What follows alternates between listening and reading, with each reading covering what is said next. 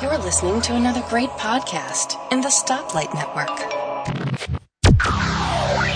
Tech Fan Podcast number 271. Tim, David. Yeah, I'm Tim. Me, David. We call this one recycling, but you gotta listen to the whole show to find out what's up in there.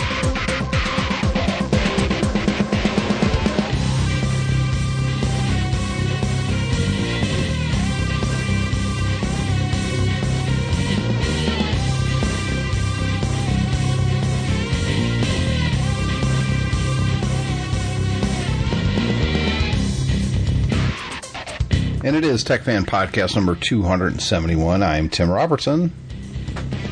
Hello, and I'm David Cohen. So you were 10 minutes late start today, and that's because you got caught in some madness today. Today being Friday. It is September, 18th? 16th? 16th. Yeah, 16th. And today's iPhone 7 day. And I was going to pick up my iPhone 7, and it was crazy. Was it really crazy? It had big lines? Well, the problem was, this is the first... They've just announced that they're going to do the iPhone upgrade program here, which was how I was going to buy my phone, and there was a big queue of people who want to buy their phone that way. I had an appointment for 1:30. I got there about 1 o'clock, and I saw the line, and it turns out that the system that Apple uses for registering that wasn't working. So some people had been there for 2.5 hours and hadn't received their phone. And it looked like they'd had an hour of trying to figure out what to do and trying to get it working. And then they decided the best thing to do was to ask people to buy their phones outright or to put them on reservation till the following evening and then have them come back and do it when the system was fixed. So you can imagine there was a lot of people who weren't very happy. No, I could imagine. There were some people who were getting... You there? And they were just... Yeah, you can't hear me? Oh, I can now. It sounded like you dropped out for a second there, though. Okay, we'll have to see how this goes. There were people who'd been there for a couple of hours, and they were getting pretty steamed, and they were trying to figure out what to do. I managed to cut to the front of the line because I had something else to talk to Apple about, so I kind of wandered past all the lines and went to... I was trying to get the price difference on my iPhone SE I bought recently, which I wasn't able to get because I bought it in the States. I need to speak to somebody within Apple about that. But because I was sorting that out, I said, well, I've got this appointment for 1:30 for the iPhone upgrade. And he said, oh, yeah, see that line? You used to be at the back of the line. So I kind of said, well, look, I've been here 35 minutes trying to figure this out, and I don't really want to go to the back of the line. So then they came out and they said, oh, we think we've got the upgrade system working again. And so I offered to guinea pig trial it for them. So I got my phone before everybody else. So what did you get? I got the 128 gig 7, not the Plus, the regular one in the matte black. Oh, that's the color I think I'm going to go for if I end up going with the 7. It is gorgeous. Is it? It really is. The black makes it because all the antenna lines and everything have disappeared from it now. And it must be something to do with the way they're manufacturing these now and the waterproofing. It feels so much more solid than the 6 Plus, the 6S. The whole thing, and I mean, it really feels like the whole device is just a solid slab. It's really well done. So it does kind of have this very nice feel to it that even the 6S, as nice a phone as it was, does not have. But yeah, of course you're going to put it in a case, right? Well, I've got a slim case on the back. I haven't got anything on the front over the glass, and it's one of those ones that kind of open at the top of the bottom, so it's it doesn't really add very much to it. It's very, very slim, but you still get that kind of... I think we talked about it last week, how Apple harps on the design of the iPhone so much, but we guessed that probably 80% or more puts their phone in a case, so you never see this great design. And then Apple's own cases are terrible. Yeah. I don't understand that. Well, the design means that they can have great product photos. I to be honest with you, I see most phones, like you kind of see in the wild, people have them in a case. Sure. And the ones you don't see in cases are the ones that normally have a smashed screen on them. Yeah, or their phones And that are super cheap and who cares anyways. Yeah, exactly. But the amount of people I see using smashed screens with holes in and all sorts of stuff, and they're still kind of plugging away at them, is amazing, really. I think at this point, design is a marketing feature point. But I think whenever I pick up, I recently had had occasion to buy a Nokia, not a Nokia now, the Microsoft Lumia, a cheaper one for a project I'm doing at work. You can feel the design as much as see the design. I mean, that's what really comes across to me about the 7, is that even though it looks very, very similar to the 6S, you can feel it's a very premium device in your hand, which most other phones you pick up don't feel like that. This is the first time in a while I've picked up a phone and it feels like it's a solid piece of infrastructure rather than something that's been kind of assembled and put together. It's very, very nice. Awesome. Yeah, I haven't made up my mind yet. It was kind of weird because we went and I talked about buying Julie a 6S. Mm-hmm. A couple of days before the 7 is going to be announced. Yeah. But she's real happy with that 6S. She really is. She loves it. Yeah. But when I did that, the guy at the AT&T store made it sound like we only had one upgrade available, that they were already used on the other phones, which I didn't question it then because we had Cole and Brooke with us and we just wanted to get out. Yeah. But that didn't sound right to me because Julie was using a 5S, which was my old one, so that's 3.5, 4 years old. Yeah. Brittany has no contract because she is using... Remember I talked about that Sony phone that they sent me for review? The Android one, yeah. Yeah, she's using that one because her 5 just died. It just wasn't working. Or maybe it was a 4S, whatever it was. The button wasn't working, and it was just it had been abused way too long. Right. And then the only other phone is my 6 Plus, which is 2 years old now. So what phones are we paying for? Yeah, exactly. So I called AT&T 2 days ago because this was bugging me. And the guy on the phone said the only one that we're technically under contract is Julie's. So the guy in the store was wrong. And then he said, are you thinking of upgrading your 6 Plus? And I said, well, I'm considering it. And he says, we can get you a free iPhone 7 if you trade yours in. Really? And he says, yeah, well, it'd be the 32 gig iPhone 7. You would make 3 payments of like $21. And then we apply that amount back to the account so you ostensibly get that money back. Although they don't give it to you back, they just put it on your account. And then the rest of it is free. You do have a 2-year contract, but it's free. You don't pay for it. Yeah. And I said, well, that's pretty cool. But I'm more interested in the 128 7 Plus, not the 7. I've got a Plus now. I don't want to get a smaller phone right now. Maybe eventually I'll want to. That'll be appealing to me, but at least for the time being, I don't really want a smaller iPhone. I like the bigger ones. Yeah. And he said, well, then you could still do this program.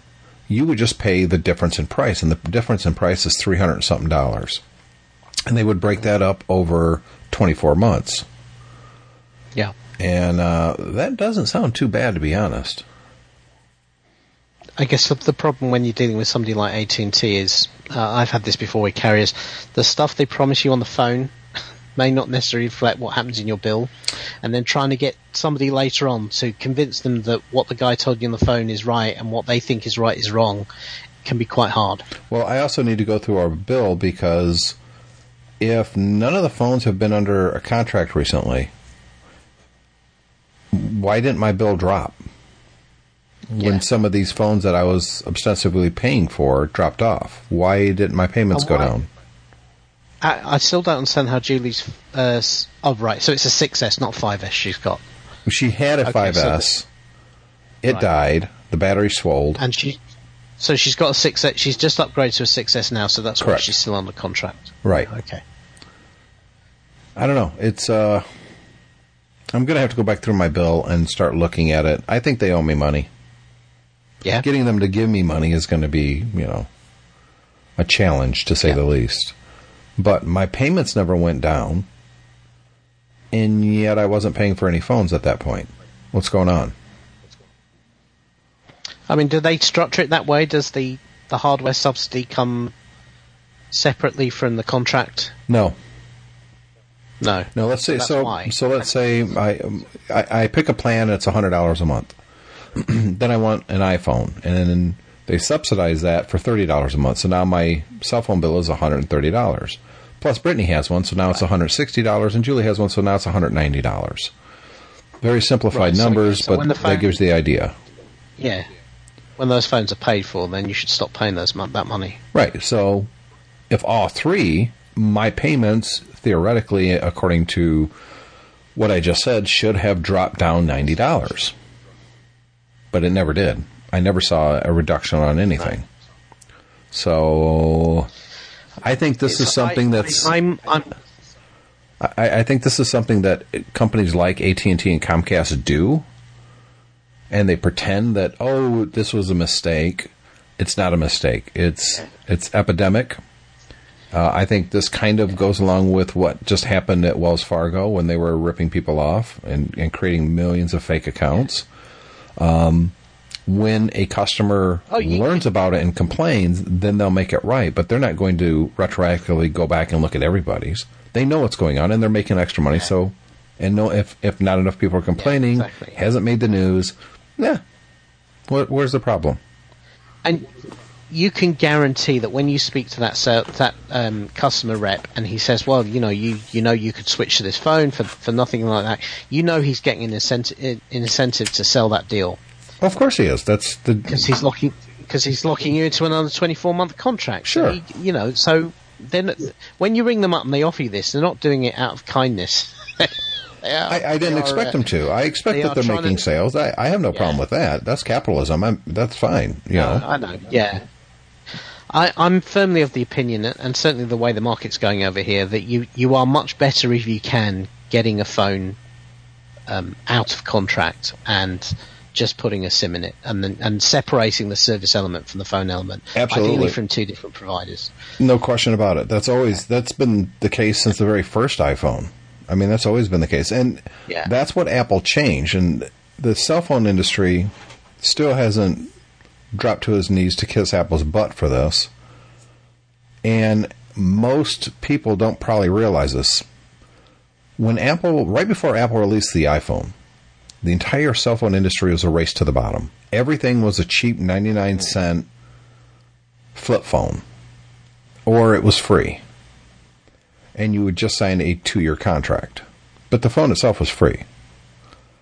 And what Apple did by releasing the iPhone was put a premium product on what was ostensibly becoming dumb pipes, cell phone companies. Yeah. And they made that network into a premium product, which AT&T and T-Mobile and Orange and all these companies now are reaping the huge benefits. And yet, none of them still like Apple. They don't. No, of course not, because they'd still rather own... They'd rather own the whole widget, because if they own the whole widget, what they could do is go back to the old model where they were still charging you for all the data and all of that stuff, but they'd be throwing in cheap throwaway hardware and then charging you for that as well. Yep. Because then they'd be making more profit. Interestingly enough, we just signed up Alexander a new contract. He's been on pay-as-you-go up until now. But, he's getting up to 14 years old, and I don't want to be just kind of handing him out data bits and pieces. I want him to have... he's getting to the age now where he's going to want to be using his phone all the time. And I think at the 13, 14, it's only fair that I do that for him. But we spotted this deal with Three, who are one of the big 3G providers, 4G providers here in the UK, over the weekend. And it's £9 a month for a 4 gig essentials plan. And that basically gives you unlimited calls, unlimited text, and 4 gigabytes of data for £9 a month. And that Three does a whole load of things that some people use, like you can roam to certain countries and use your plan as if you're at home. And that's assuming you're bringing your own phone. Yeah, that's right, yeah. This is a SIM-only plan. So with this Essentials plan, you don't get any of those add-ons. You don't get any of the features, the bonuses. It's literally is dumb pipes. It's 4 gigabytes of data with it stops working when you've used all that up, so you can't go over it. There's no overage charges. The 4 gig of data is plenty for most people for a month. And at his age, it's going to teach him pretty quick that, I hit my plan limit and I can't use my phone's data for the next week.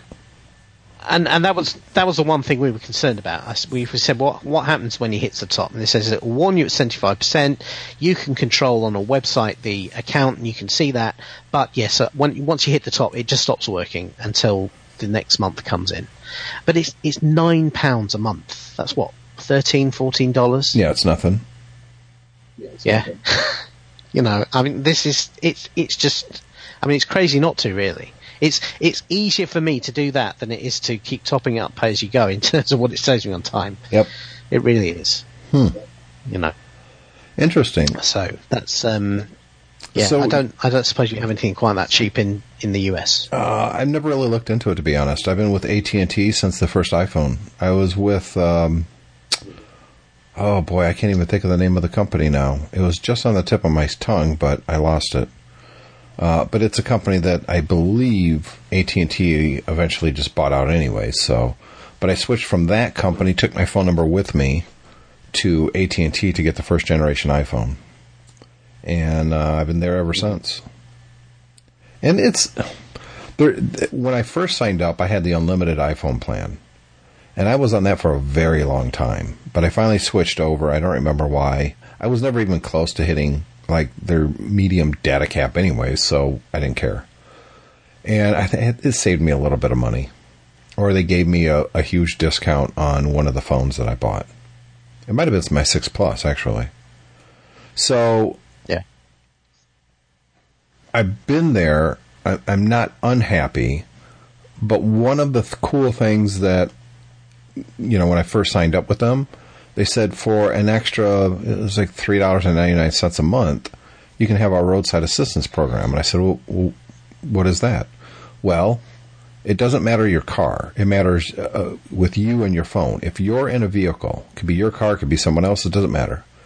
Anywhere in the country, if your car breaks down, you call 611, which is the AT&T number if you're on their network, and you can get roadside assistance. They'll send a tow truck. If you run out of gas, they'll send a tow truck with gas. If you get a flat, they'll come out and fix your flat. If you got a dead battery, they'll come out and give you a jump. And it's like $4 a month. I said, yeah, okay. I've used it. How does that compare to like AAA? It's cheaper, but with AAA, with an insurance company, it's your vehicle. So if, for instance, I'm with my dad, and we're in his car, and it breaks down, we're covered. And so, and I had this also with Allstate, and I believe they actually use Allstate for the service. Mm-hmm. They subcontract it out. And I've used it probably 5 times since 2007. One of them was a really expensive tow because my car had broke down in a garage, at a parking garage. And it was a very low ceiling, so they had to send a specialized truck with a very low flatbed because they couldn't tow it out. It'd be too high up in the air. Yeah. A regular tow truck couldn't get in with a flatbed. It was too tall. So they had to have this real specialized truck, and they had to send it over from Kalamazoo, so 40 miles away. Didn't cost me a dime. Well, it did. I mean, the monthly plan, but to me, that's been worth it. That was one of the little benefits that you don't usually hear about. And yes, I pay for it. And if you extrapolate, it's 2016, so let me grab my iPhone and just do a little bit of math here. Okay? And now I got a text from David Cohen that he's running a little late, by the way. So we're going to have to wait for him. So did you take that in 2007 when you got the iPhone? This plan? Oh, the text? No. Yeah. Okay, so let's just say $4. All right, $4. And by 12 months, that's $48.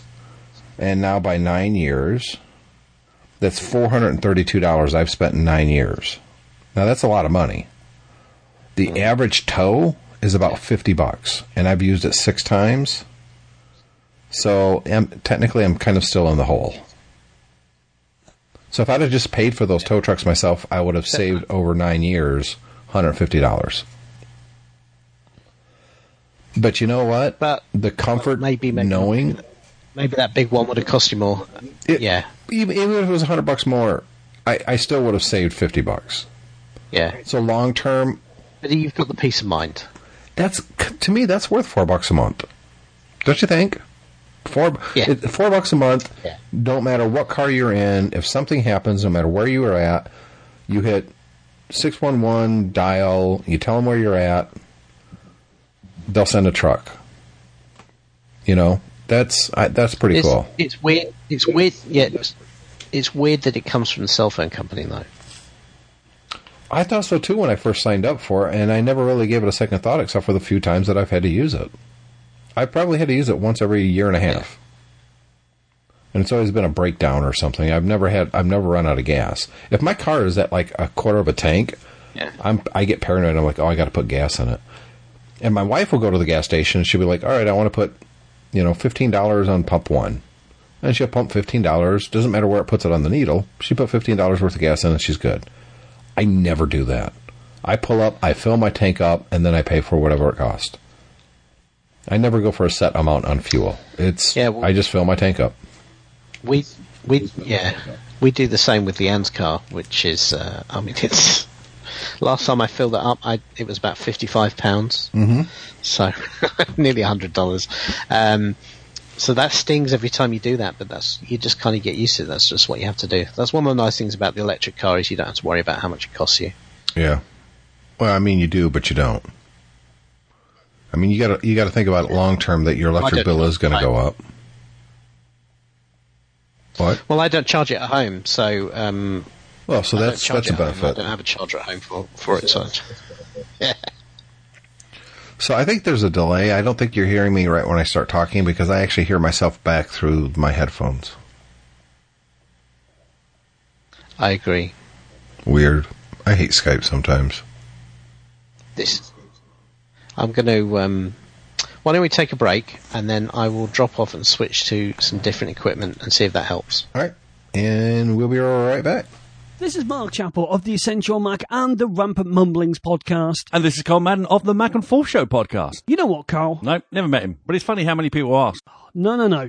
I mean, you know what we should do? Get better riders? Well, that goes without saying. No, I think we should merge. Excuse me? Rampant Mumblings, Essential Mac, Mac and Forth should merge. Sounds messy. No, it'll be good. We can still have all the incisive news, views and opinions of Rampant Mumblings and Essential Mac along with, well, whatever Mac and Forth has to offer. And what should we call this new monster? Venture? Well, it's still essentially an Apple-related show, so why not, how'd you like those apples? Catchy, but does it essentially sum up what an Apple show should be about? All right, how about Get Your Apples Here, An Apple a Day, Chatty Apple, Appy Pie, just Apple. No, we essentially need something that is more Apple-related. Monkey Tennis! Huh? No. We just need something essentially Apple that lets people know we will essentially be discussing Apple-related things. You knuckleheads, just call your new podcast the Essential Apple Podcast, for when people have essentially run out of good podcasts to listen to. Should have gone with Monkey Tennis. Back here on the Tech Fan Podcast 271, I'm Tim Robertson. He's David Cohen, and we love feedback. We'd love it if you could send us feedback. Simply send it to the show, THESHOW, the show at techfanpodcast.com. And, we'll read some of it right here on a future episode. Right, David? Absolutely. We love the feedback. Love it. So, found out why your network was going a little bonkers, huh?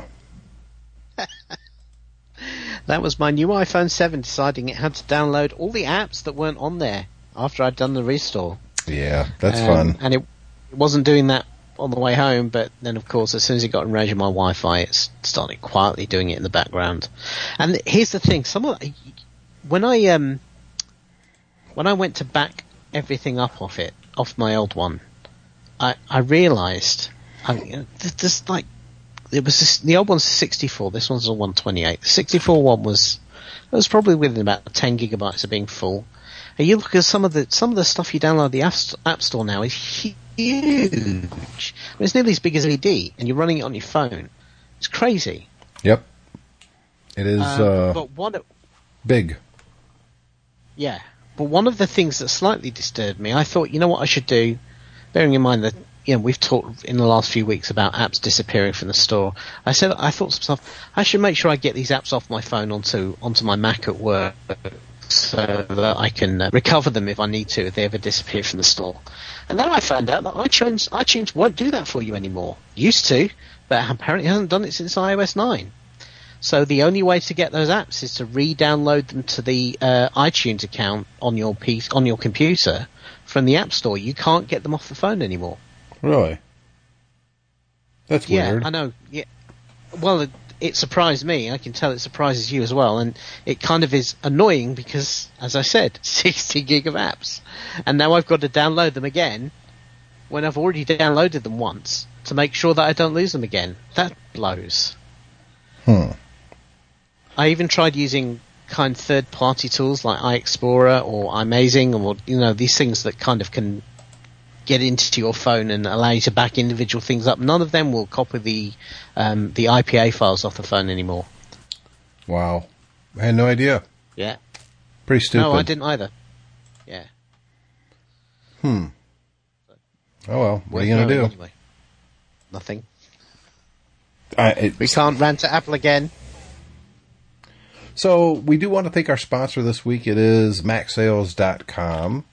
And, David, I'm hoping that, look, they use a third party when it comes to reaching out to the press sometimes. They have their own internal marketing but like any big company, they also use other companies to help get the word out, to reach out to the press, that sort of thing. So I got an email today. And this company's like, hey, you should check out the new OWC Drive dock. It's a brand new one. It's blah, blah, blah. And can we send you out one for a review? Well, this was kind of funny to me because obviously this third party doesn't know that I used to work there, nor that they're a sponsor of this TechFan podcast. So I said, sure, I'd love to review one. Send it here. And I give it a fair review, even though I know the OWC Drive dock very well. And it's one of the products that I didn't pick up while I was working there that I really wish I would have. I use the newer technology Voyager S3, which is a USB 3 external dock for bare hard drives. You put the hard drive down from the top into it, kind of like it's a toaster. And it's got one slot. You can use either a 3.5 or 2.5 inch drive in it. I've always been happy with them. But, it is open to the elements when there's not a drive sitting there, and things could happen. And I've gone through 3 of these now. But I've been using them on and off for 10 years. So that's not too bad. The thing I like about the OWC Drive dock, though, is you can put 2 hard drives in this thing at the same time. And they're independently powered. And I kind of really could use an external drive dock that holds 2 disks rather than just one. Because right now what I have to do, like my media library, is on one of these bare hard drives. And I keep meaning to pick up like an external 4 terabyte that I can use instead.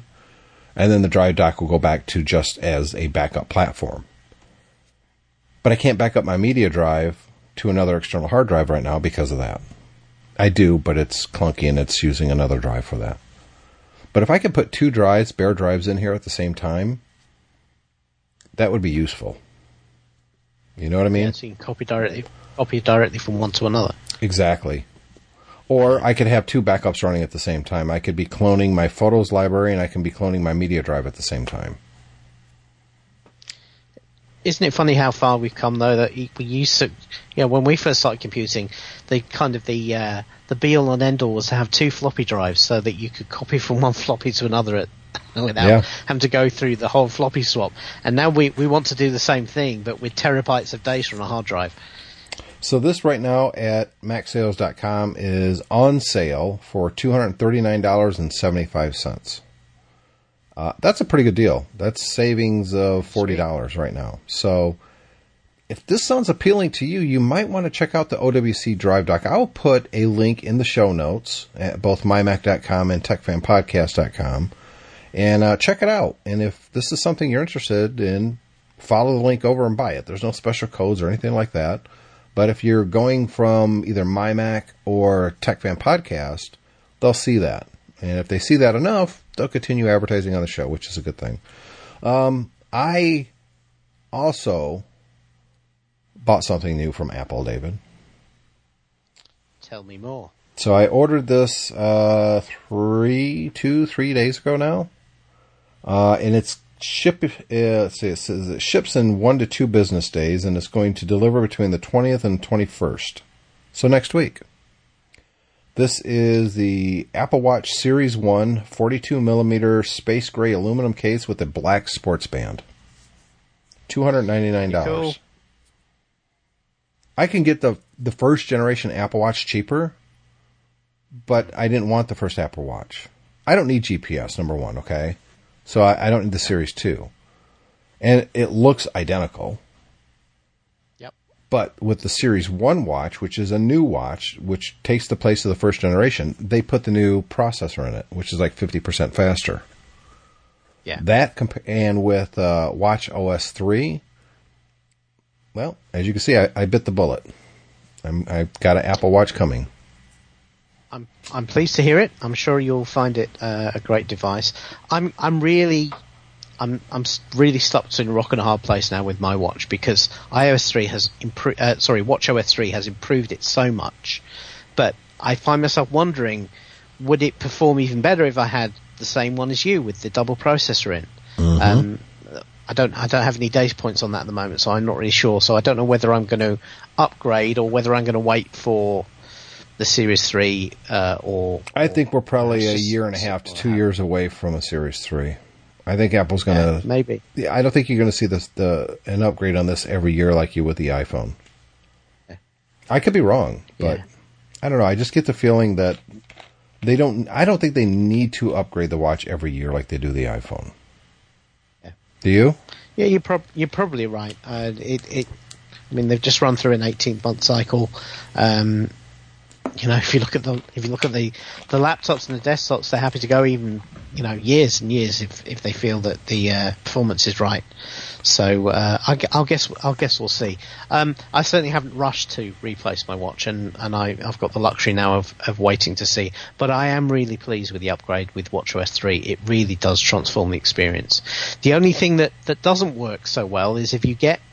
I had a dialogue with Tapbots the other day about Tweetbot, because they have a watch app for that, and they haven't updated it for WatchOS 3, which means it doesn't do background processing, which means it is as slow as it ever was on the old WatchOS. You do need to have your apps updated to make the background processing work, but I have a whole load that do, and they work really well. It transforms the speed of the watch.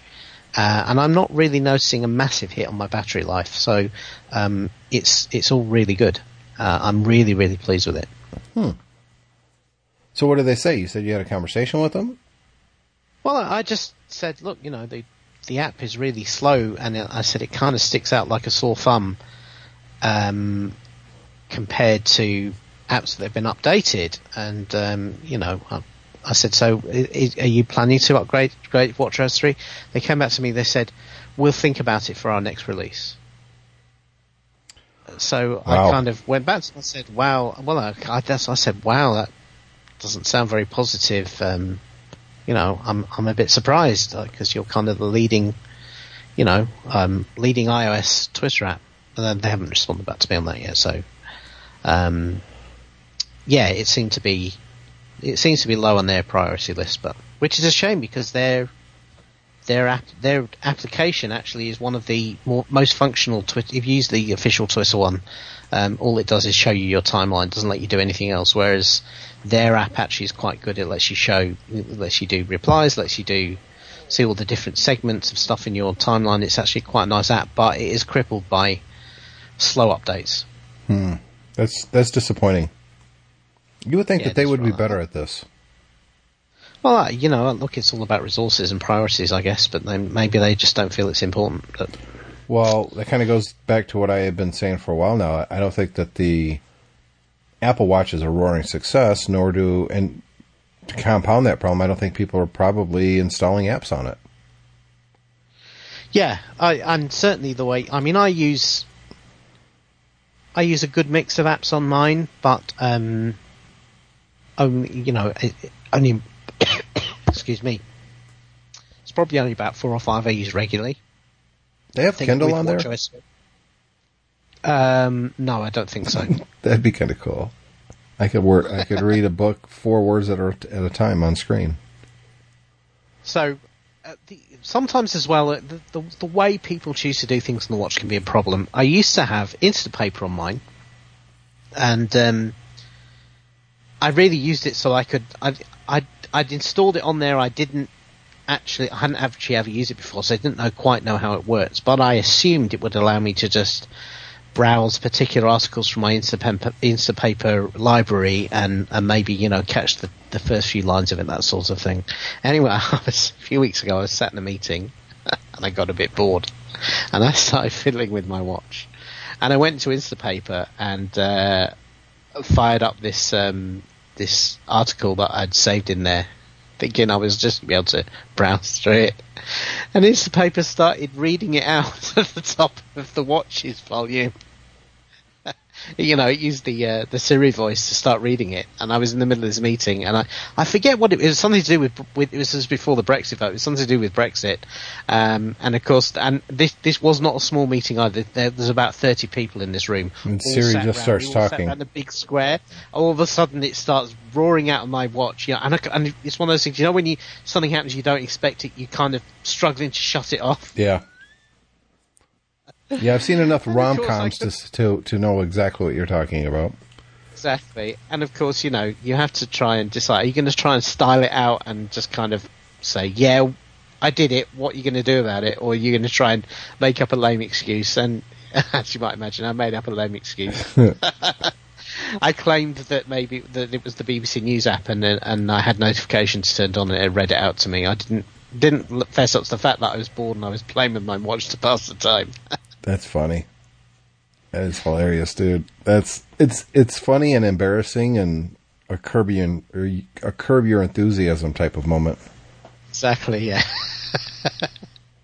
So what else is going on in the tech world? We do have some feedback, by the way. Did you put the We Uber do. thing in there? I didn't put that in there. I thought you did. I must have. I think it might have come from Brendan, but I'm not sure. But we have another one from Brendan, which he addresses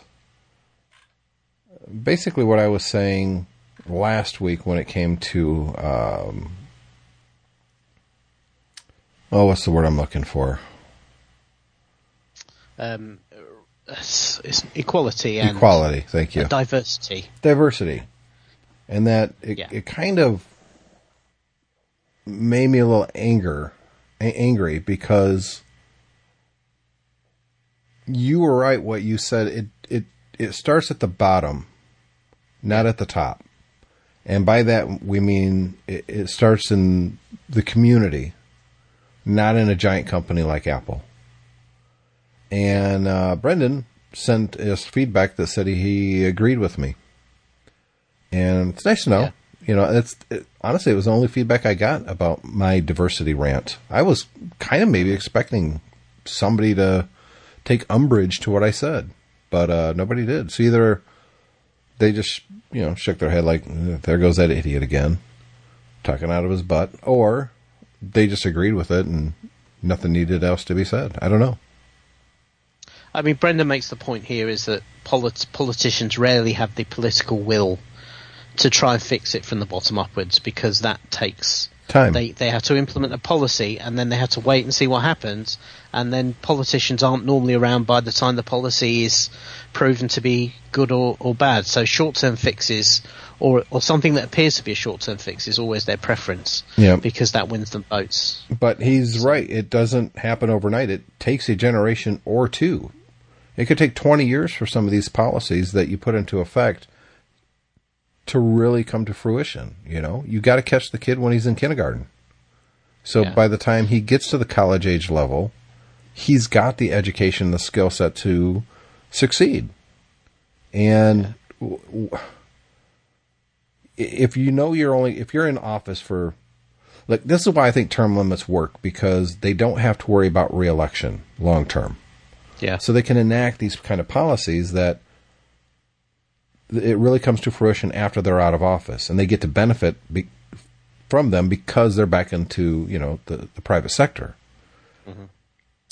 Career politicians don't have that long-term viewpoint. You think they would, because, well, I can be here forever, so I should enact some of these and it'll look good legacy-wise 20 years from now when I'm still going for a re-election. I can point back to what I did 20 years ago. See, these are the kind of things. But they don't think long-term. They think the next election cycle.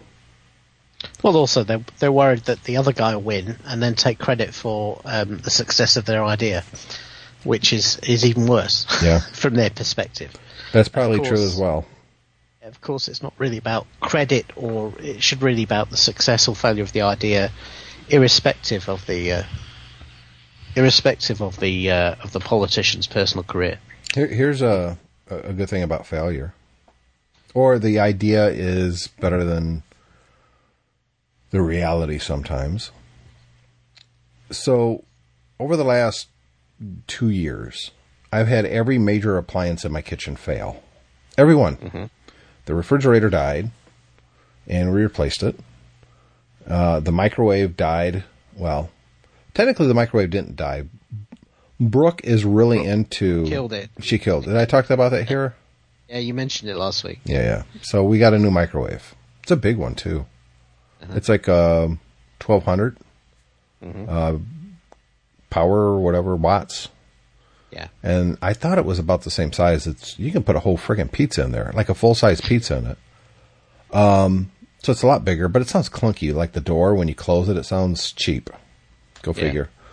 And it wasn't a cheap microwave either. And the stove died at the beginning, or springtime. And the dishwasher also died. So basically, the last 2 years, we've replaced everything in there. Okay? And when the refrigerator died, I just threw the refrigerator out by the curb, and scrappers picked it up within an hour. I mean, it was gone. Julie's like, that's just going to sit there until the garbage man comes. I said, no, it won't. No. And there used to be a law that you had to either take off the doors off a refrigerator or wire it shut, because a kid could crawl in there and suffocate and die. Yeah. So I had wired the door shut, even though I knew it wasn't going to be out there for very long, and I was right, it was gone. Yeah. So this time, we replaced the stove and the dishwasher at the same time, and they had been sitting back on my back deck. And then, of course, the microwave dies. And so what I wanted to do is just stick these things out by the curb so somebody can just come pick it up and I don't have to deal with it. But Julie got the idea. Well, look, why are they picking it up? It's because they take it to a scrap metal place and they get paid for it. Well, why don't we do that? Yeah. So we loaded up today, and the scrap metal place is like a mile from my house. I mean, it's nothing. We loaded up the stove, the dishwasher, the microwave, and the monitor, the CRT monitor from my Super Pac-Man, which was technically functioning, but it had pretty bad burn-in, and I just couldn't get it dialed in right. And you know what? I don't care. It's got an LCD in it, so whatever. I just wanted to get rid of it. It was taking up space. Actually, it was more about taking up the space and not being used than anything. Yeah. So we took all of that, and when you get there, we never done this before.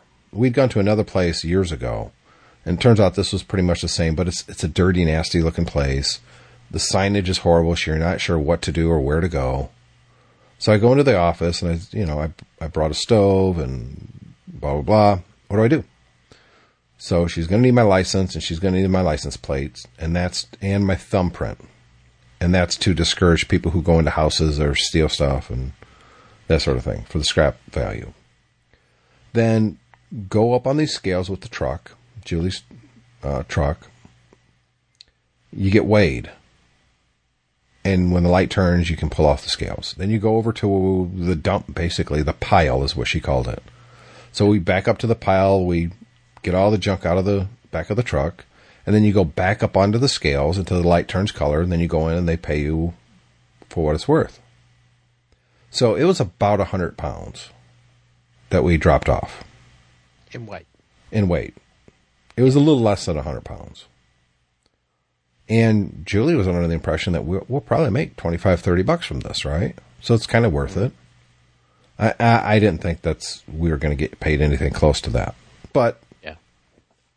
Okay, whatever. The amount of work that I put into... Oh, and by the way, my dolly that I have, one of the tires was ruined. It literally had a big gash in it, and you couldn't fix it. So I had to go buy a new tire for my dolly, which was $25. So we get all this done. I go back inside. She does all this paperwork, and she hands me cash money, a whole $9. So I go out. It's folded. I hand Julie the receipt and the money. I said, "There you go. Don't spend it all in one place." She goes, $9? And I said, "Yeah." And she just kind of gives me this look, and I go, "Yeah, I'd have just rather put it by the curb." She goes, "Yeah." So, well, look, I suppose. I mean, obviously, you had to invest in your dolly truck, which means you were down on it. Well, I would have had to do that anyways. I mean, it had a bad tire. But you got rid of the stuff and you got paid for it versus getting rid of the stuff and not getting paid for it. So you are still $9 ahead. No, I'm not. My time, the fuel, and my time is worth more not to have done it and to have been rid of it a month ago instead of it sitting on the deck getting rained on for the last month. Actually, it's been more than a month. But whatever. It's gone now. So I wonder what the economics are of being a scrapper then. It's volume. Volume, yeah. Yeah. We figured out with the amount of... around looking for stuff. You do. You do. Yeah. Well... So you'd have to... I just wonder how you get good enough to make... I mean, I don't imagine that scrappers are rich people, but I just wonder how you get good enough at it to make any sort Well, if you're in a moderately bigger city, like we are here, it's not a tiny city. It's mid-sized to smallish city, but it's big enough. 50,000 people or so. On average, you know what the trash days are in the different neighborhoods, okay? So you're not driving around the whole city every week. You're just driving, or every day. You're just driving in the neighborhoods the day before trash day. So, for instance, for us... when you say you put stuff out on the curb, you would put it down on trash day. You would not just put it out anytime. No, if you're going to... No, because your trash, depending on where you live, but the trash usually runs early in the mornings, right? Yeah. So you really need to get your stuff out there the day before. Or very early in the morning. But if it's something big, it's metal, it's a refrigerator, it's a stove, it's an old bicycle, it's anything like that, chances are you put it out there the day before, because you don't want to do that right before you're going to go to work in the morning. Mm-hmm. So they know what the schedules are. So they get, and it's always the same with all these scrappers I ever see. They've got an old beat-up Chevy or Ford, old pickup truck, that in a lot of places in the United States anyways would be totally illegal to drive. It's got like a wooden bumper on it and more rust than actual metal. How it actually moves, I don't know, but it's good enough, right? So they'll drive around the neighborhoods the day before looking for scrap. And you don't have to literally drive down every street. You can just pull up to a block, look down, see if you see anything up by the curb. If not, go to the next one. So we're figuring it's about $1 per 10 pounds, according to our simple math. That we had a little less than 100 pounds, and we got $9. So it's about $1 a pound, $1 per 10 pounds. So if you get 100 pounds, that's $10. You get 200 pounds of stuff, and you do the math from there. Yeah.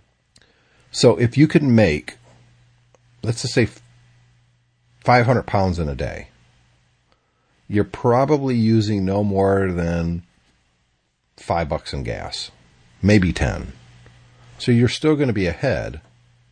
And one of them, you might, heaven forbid, you pull up and they've got an old cast iron stove they're getting rid of.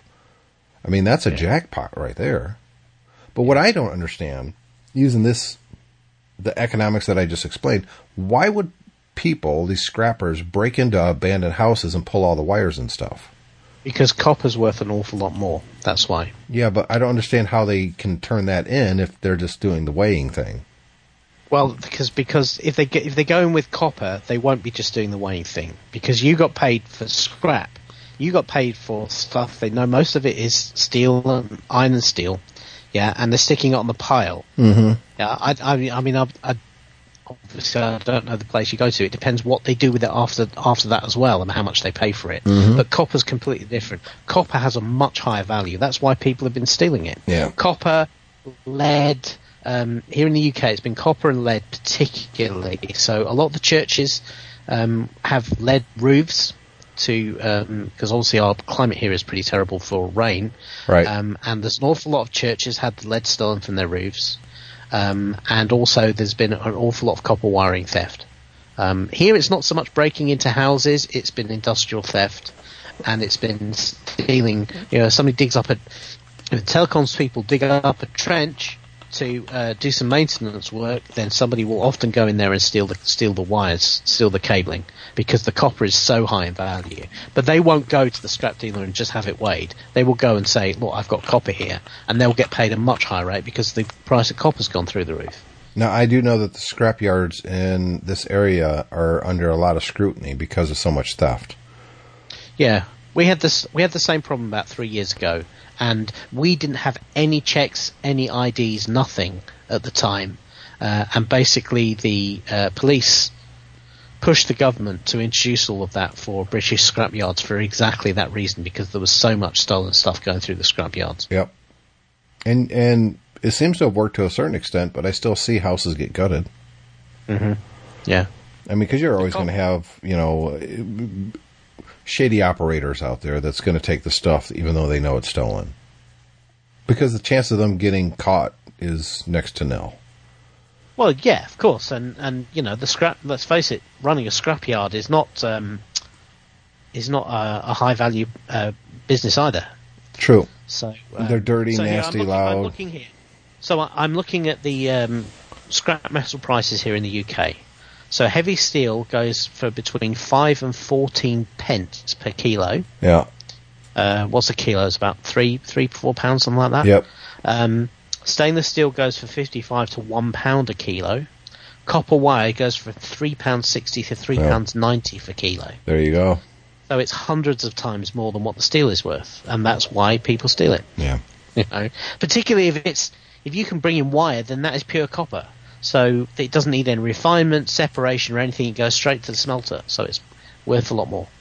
So that's what you should have done. Is you should have gutted a house. Gutted a house. Yeah. I mean, I presume the thing is, when you go to a scrapyard, you see, they all have the pile, and you just kind of wonder, well, okay, how is that of value to the scrapyard? What do they do with the pile to make it valuable to them? Because presumably it needs to be recycled at some point, and I don't know how that kind of waste stream works. Yeah, I don't either. I'm kind of curious, but not enough to research it. No.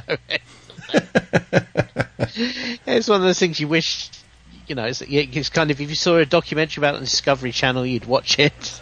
For about 10 minutes and go, okay, I get it. I get the gist. Type anything about it into Google. No, yeah. Absolutely not. So I ordered something, which I'm looking forward to getting at the end of the month. Amazon launched the Echo over here this week, so I ordered one because they had it on a special Prime deal.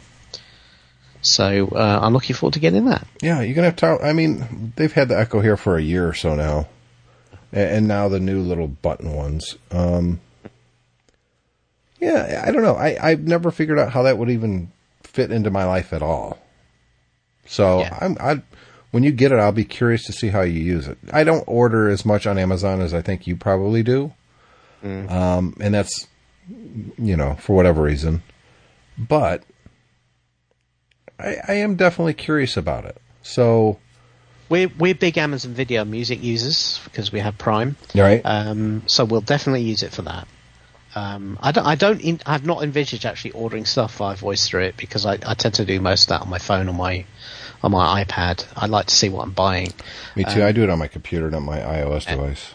But the all these extra services they have now, these Alexa services they have, so you can, for instance, you can call an Uber through it and check train times through it. But see, I don't. That doesn't fit into anything I do here ever.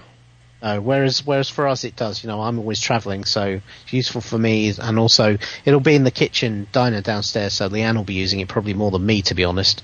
And she always wants to know when I'm coming in and that sort of thing. And so she'll be able to do that by voice rather than picking up her phone. And because normally if she picks up her phone to do it, she asks me. She does not go and look it up. So yeah, right. Exactly. So I'm hoping we'll make use for it. But I took the view it was a third off for 2 days. So it's £150, but if you bought it within these 2 days as a Prime subscriber, you got it for £100. I figured for £100, if it's a halfway decent Bluetooth speaker, that's not too bad. Even if I don't really use much of the Alexa stuff, and it's Amazon, so if I find it's useless, I can always send it back to them. So I'll let you know how I get. I look forward to. When are you supposed to get it? I think it comes out towards the end of September, so okay. I should have it. I look forward to some shows in October talking about Alexis then. Alexi? Yeah. I'm not sure. Something like that.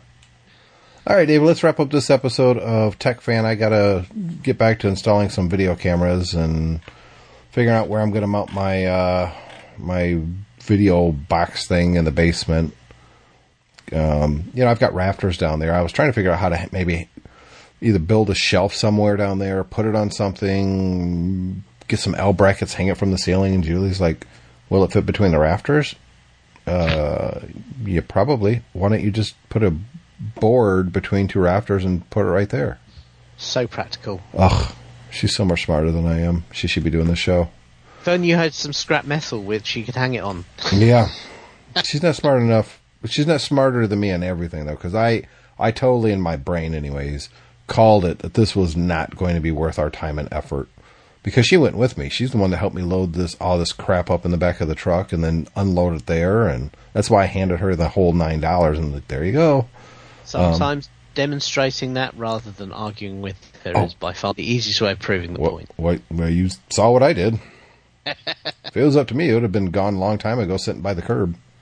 Yeah. Oh, I just realized there was something else I wanted to take there. Crap. It was small, but it was the my UPS. Oh, yeah, heavy. It is heavy, and you're not just supposed to throw it in the garbage because it's got that battery in it. Well, I've replaced. You really do need. It needs to be handled properly. Because they can't just put that in the pile. No, but I would let them worry about it because it'd be heavy too. It is. It would have. I would have got at least another nickel. It'd have been $9.05. My UPS died on me. I was. I don't remember where I was. I wasn't home at the time. Oh, I was taking Cole to maybe I was taking someone to the school, I think, or something. I don't know. But Julie calls me like there's a buzzing here. Something's beeping, and I can hear it. It's the battery backup. Just turn it off, turn it back on. It happens every now and then. And that wasn't working. And she's like, well, now the internet's down. Well, I'm thinking, well, yeah, because it's plugged in. The cable modem is plugged into that UPS. And so, sure enough, the battery died in it. And I've already replaced the battery once, at least according to Julie. I've got a vague memory of doing that before. And I think the battery cost me like $35-40, something like that. And I was going to do that, but I always knew that the one that I'm using is probably a little bit smaller than what I need. It's like a 650. So, went to Best Buy yesterday. And I picked up a 950. It was $90. And it's running fine now, so we'll see how this works. But yeah, I'm stuck with the old one, and I got to get rid of it. I'll pull the battery out and just throw the rest of it away. And somebody, honestly, somebody will take it. Yeah, leave it out. Leave it by the curb. It's too small. They won't see it. It's too small. Right. It's a desktop one. It's not one that goes on the floor. All right. It's behind my monitor. So, yeah, one more piece of scrap to get rid of somewhere around here. All right, David. Good to speak to you. Bye.